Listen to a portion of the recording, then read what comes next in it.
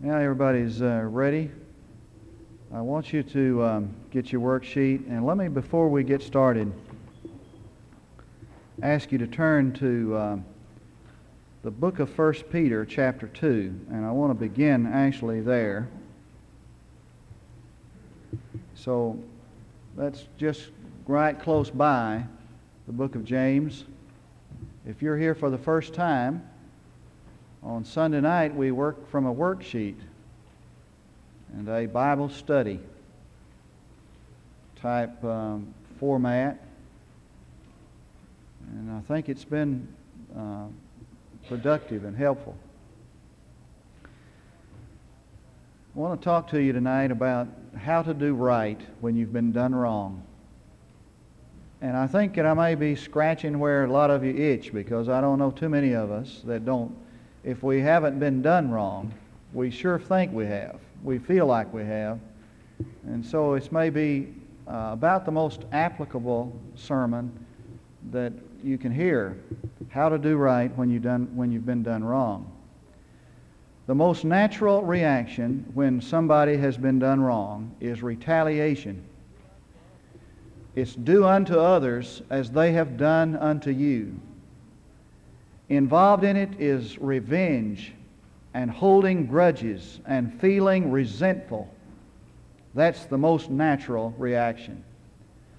Nietzsche, the famous German philosopher, says that retaliation is the greatest human instinct. Bacon called retaliation a kind of, quote, wild justice. And Lord Byron labeled retaliation as sweetness. There are three levels of retaliation. To return in the place of good evil is animal-like. That's the dog that bites the hand that feeds it. It is the ingrate that injures the benefactor. To return in the place of good evil. To return evil for evil and good for good is human-like. It's the eye for an eye, tooth for a tooth.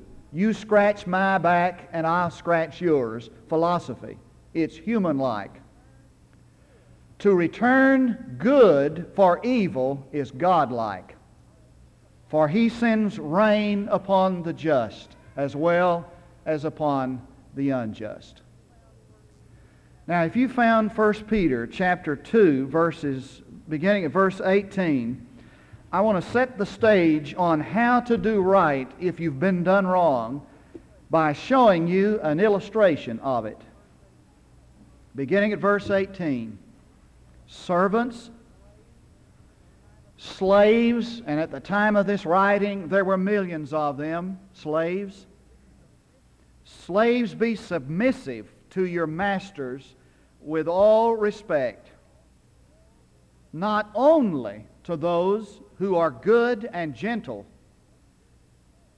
And it's easy to do that. That's human-like, returning good for good. But also to those who are unreasonable. That's God-like, returning good for evil. For this finds favor if for the sake of conscience toward God a man bears up under sorrows when suffering unjustly. For what credit is there if, when you sin and are harshly treated, you endure it with patience?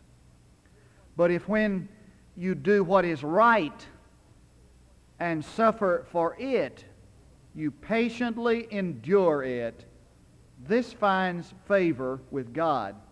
Now, it's not difficult to do right and be submissive to those who are good and gentle.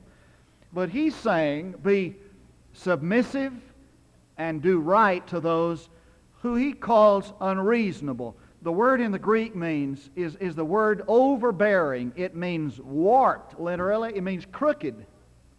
It means a person who is warped in his thinking and warped in his attitude.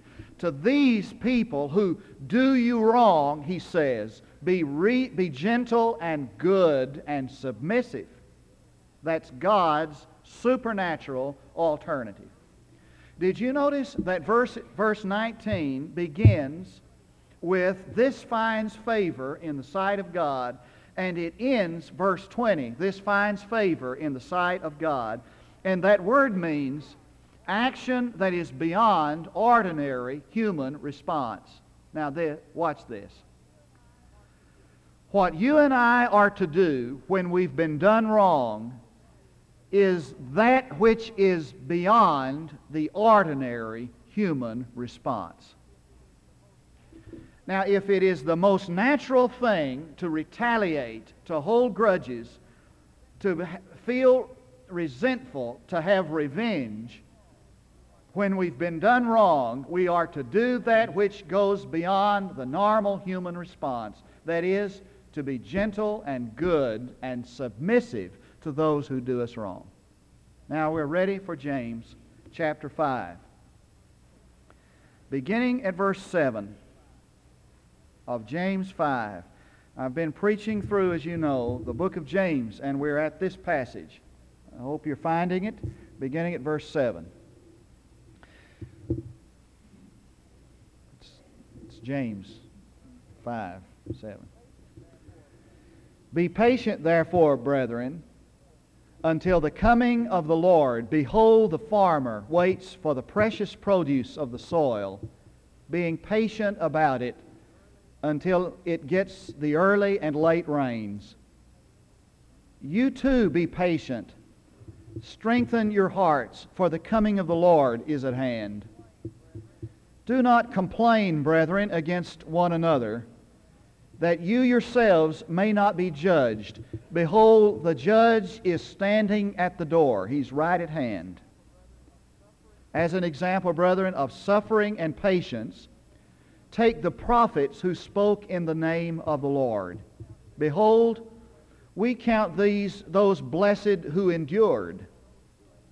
You have heard of the endurance of Job and have seen the outcome of the Lord's dealings, that the Lord is full of compassion and is merciful. But above all, my brethren, do not swear either by heaven or by earth or with another oath, but let your yes be yes and your no, no, so that you may not fall under judgment." Now, if you've got your outline, some general observations. Number one, this passage is addressed to believers. 4 times in this passage, he uses the word brethren. It says 2 things to me. Number one, it says that believers are expected to respond Christ's way rather than to react the human way. Is it unreasonable to expect a Christian to react differently when he's been done wrong? I don't think so. The Christian is expected to respond Christ's way rather than to react the human way. And secondly, believers will be wronged. Now, I'd like to tell you tonight that because you are a believer, you are a Christian, that you'll never be mistreated, you'll never be done wrong, you'll never suffer unjustly or unjustly. But I cannot say that. Christians will be wronged. It was true in this day, and it's true in ours. Secondly, these verses are related to the above passage, which deals with the injustice that is done by the wealthy to those who are poor, the plutocrats, the wealthy.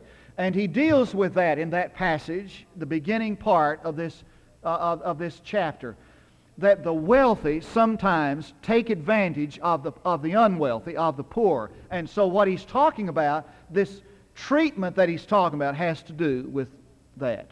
Number 3. There are 4 commands in the text. The first 2 are positive and the last 2 are negative. The first 2 deal with what we are to do. The last 2 deal with what we are to stop doing.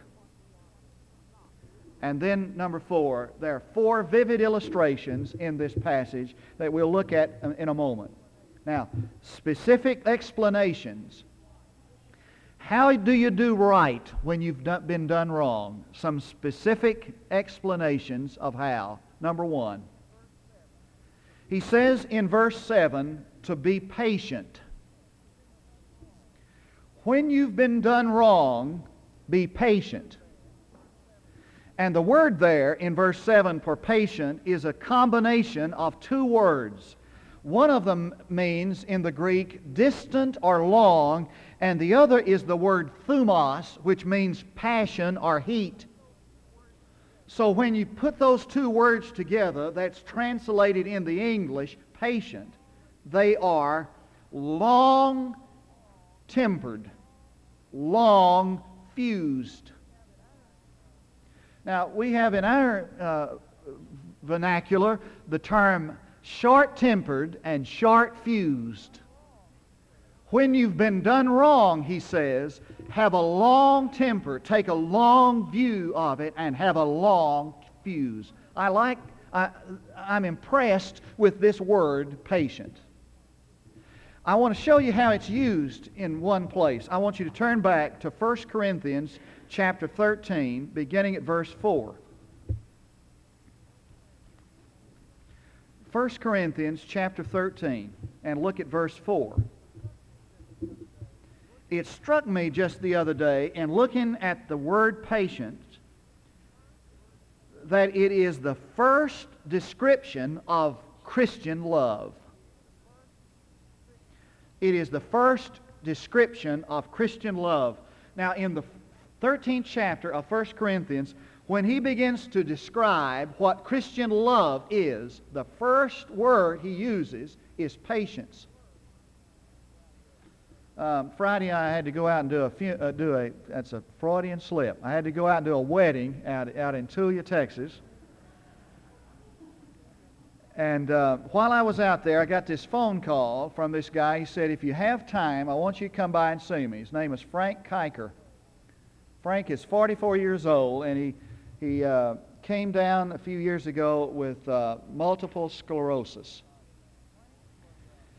Frank was an unbeliever when I was in Tulia. He was of a Methodist background, but an unbeliever. And he had just come down with multiple sclerosis while I was there as pastor in Tulia. And he came to church occasionally, but he was a bitter, bitter man.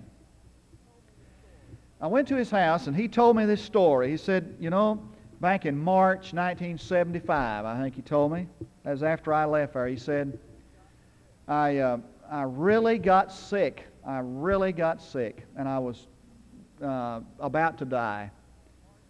My mother died on March the 9th, and I buried her March the 11th. On March the 12th, I checked myself into a nursing home. On March the 13th, my wife served me divorce papers. And 4 days later, my father died. And he said, you think that I didn't feel like the whole world came tumbling in on me? And he said, last year, I was at the point of death, and I was in the hospital in Amarillo, Texas. And just to make you a quick story, he said, I came to the Lord. And I'm happier than I've ever been in my lifetime. He said, I feel better than I've ever felt. He said, you can look in my face. I'm a happy man. He said, I was bitter and resentful of my wife who just walked out and left me under those circumstances, etc.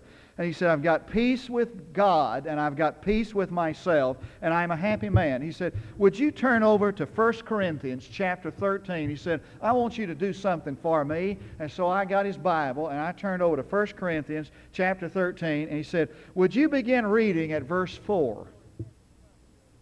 I'd already had this sermon ready by then, but he said, now, when you read 1 Corinthians, beginning at verse 4, he said, would you read it out loud for me? He said, and would in the place of love, I want you to do that right now. He said, in the place of love, he said, just substitute your name. And so I started reading. Gerald is patient. Gerald is kind. Gerald is not jealous. Gerald does not brag, and he is not arrogant. Gerald does not act unbecomingly. Gerald does not seek his own way. And I began to read there. And I got halfway down there, and I just kind of quit, And he said, everybody that comes in this room and starts reading, he'll quit halfway through. And he said, I don't know whether it's because you can't take it or not, but he says, it's kind of interesting. Everybody I've asked to read that quits halfway through. Now you may feel like you have Christian love. And you may feel like that you're expressing the Christian faith, but you haven't gotten past the first word until you have patience when you've been done wrong. That's impressive to me. And the second thing about this word that impresses me is that when you read in the New Testament, you find that there is this principle ingrained, that in order to grow and to learn, you must have patience in trials. It is impossible for one to learn without patience, without being patient. A man and his daughter were walking one day out in the woods, and they saw a cocoon hanging from the branch of a tree. And this cocoon was in the process of breaking. And inside, encased in the cocoon, was a butterfly seeking freedom. And it was in the process of breaking open to release that butterfly. And the man said, just a minute, look at this. And he went over and he cracked open the cocoon and peeled it apart, and the butterfly died. You cannot hurry God's plan. And part of the plan of God involves the maturing and the growing and the releasing that comes through struggling. So that as God has planned it for us, He may have planned that in our process of becoming that thing that God has ultimately designed for us, He has the process of struggling and tension and suffering that cannot be hurried. Be patient. Now, suppose that you are patient and you're making it fine and you're patient. The next tendency, if you are being patient, is to get discouraged. And so he deals with it in verse 8. The second step in how to do right when you've been done wrong is this: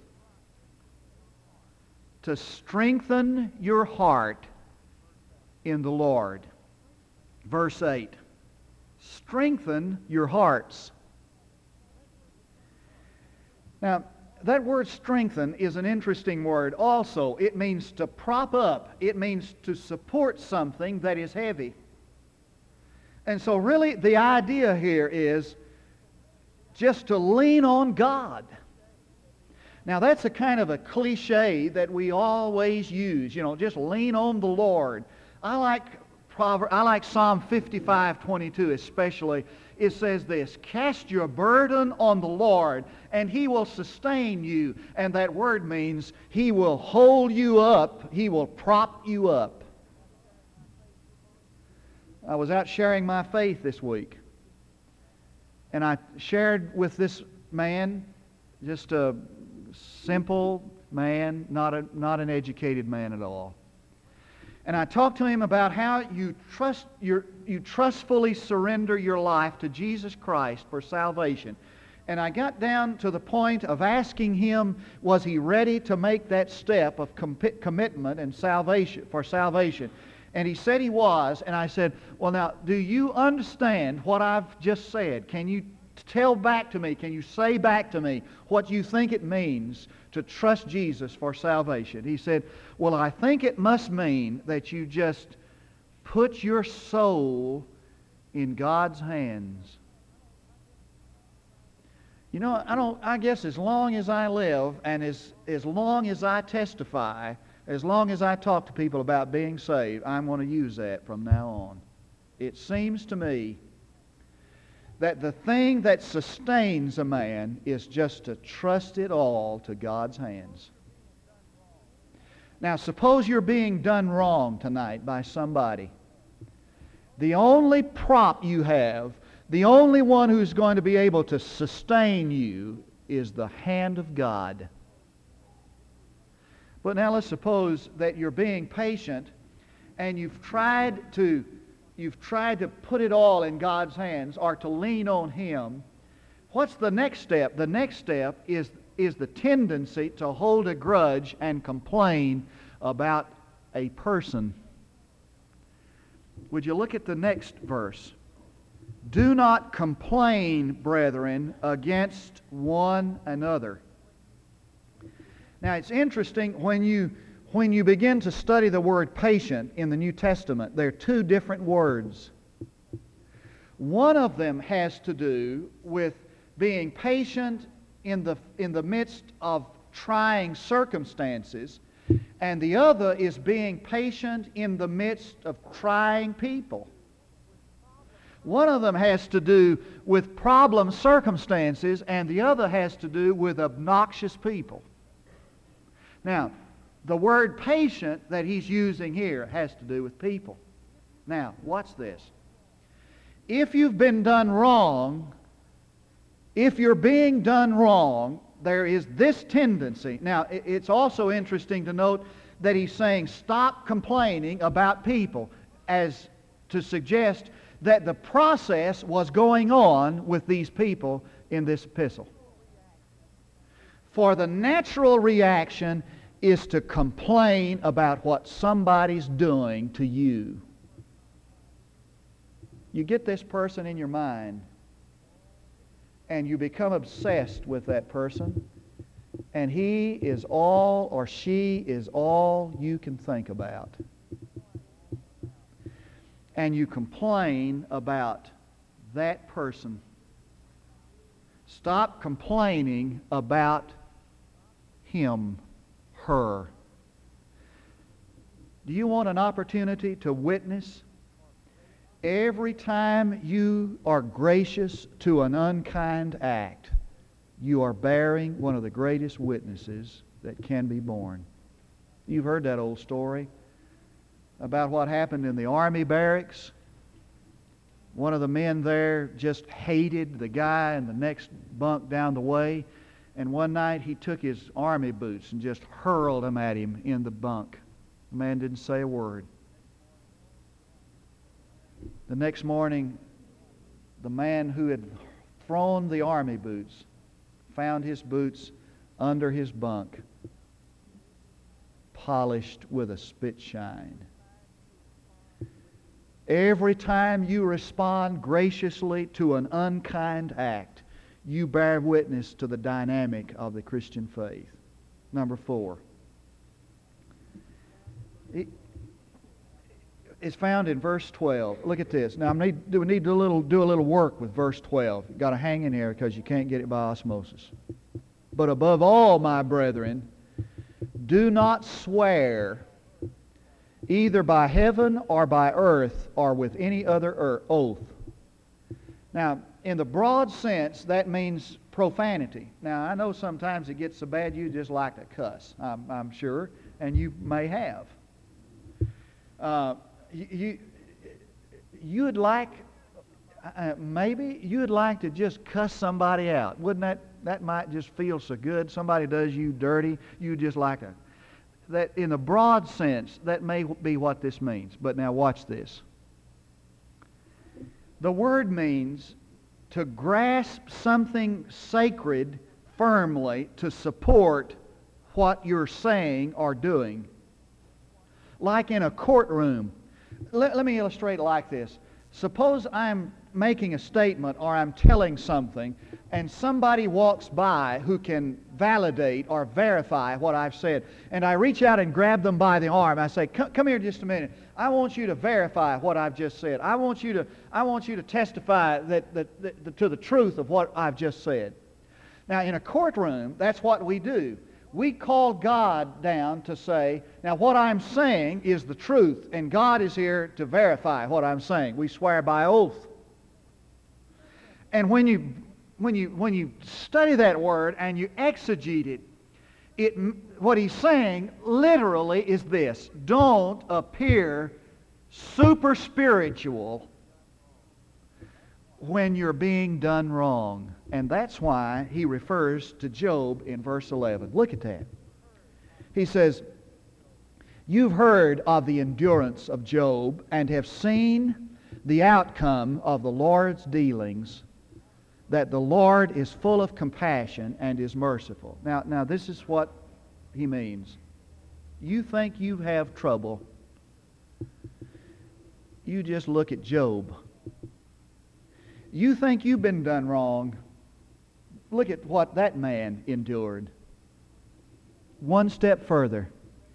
You think you're somebody special. You're super spiritual because you're enduring the suffering that is coming your way. You're not spiritual at all. You haven't suffered anything yet. Look at Job. And he kind of brings us down to earth. Now, some applications, 4 of them. I want you to get these down, and then we're through.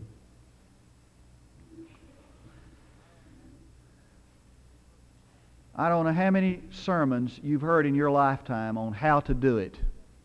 But, man, I love to have somebody stand up and say, you know, not tell me what I've been doing wrong, but tell me how I can get over it. I'm going to tell you. Number 1. Don't focus on the situation, or you will be angry. Don't focus on the situation, or you will be angry. If all you concentrate on is what somebody's doing to you that's wrong, you know what that does to you? It just lights the fuse and sets the pot to boiling. 2, don't focus on self, or you will be filled with self-pity. Don't focus on self, or you will be filled with self-pity. Now, who do you focus on? Well, you focus on the Lord. That second point, you trust in the Lord, lean on Him, but you also focus on somebody else who has things worse than you. Look at Job, for example. And you think it's been tough for you. You know how to get over that? Begin to feel the suffering of somebody who's having it worse than you're having it. And focus on them. Number 3. Don't focus on someone else to blame, or you'll complain. Don't focus on someone else to blame, or you'll complain. Finally, don't focus on the present. Look to the future. Now that doesn't mean that you're not to live in the present. I'm going to show you what that means.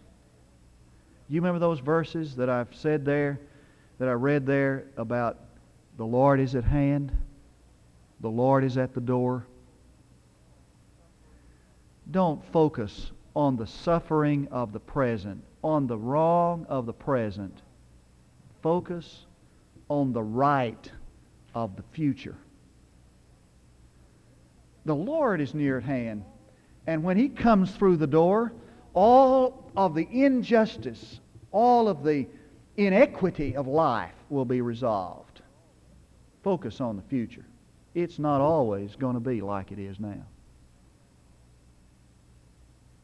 That's how you do right when you've been done wrong. That's how you go beyond the ordinary human reaction. Would you bow your heads with me?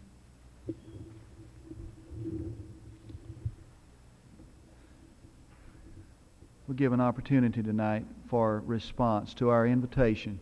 The invitations will be 3.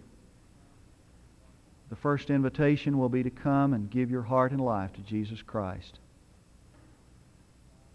to become a Christian, a child of God, to be saved, forgiven of sin. Jesus invites you to come to Him. He said, "Behold, I stand at the door and knock. If anyone will hear my voice, if anyone hears my voice, will open the door, I will come in and dine with him." Would you open up your life tonight to Jesus Christ? The way you invite Him into your heart and life is by prayer. You invite Him like this: "Jesus, I accept you as my Savior. I invite you into my life." Second invitation is for believers to come forward, perhaps confessing sin, rededication of life, placing on God's altar in repentance that which has not been pleasing to Him, bringing Him favor. The last invitation is for believers who need to transfer membership or join the church by statement or by transfer of membership. After I've led us in prayer, Jim will lead us in a song. We'll recognize it. We don't need to turn in the book. We'll sing 2 stanzas. So if you're coming, you come now. Father, when Jesus died on the cross, He was being done wrong unto by evil men. And He prayed, "Father, forgive them, for they know not what they do." And He went beyond the normal human reaction. And He did not focus on the person to complain. He did not resent, retaliate, seek revenge. And that love He manifested is the love you have asked us to manifest. First step, the first requirement is patience. Help us now, Father, to admit, to confess to Thee our failure. And help us now, Father, to make commitment of life, rededication of life, membership transfer, to come trusting Jesus Christ as personal Savior, because that's the supernatural plan of God. I pray for it, Father, now in the name of the Father, the Son, the Holy Spirit.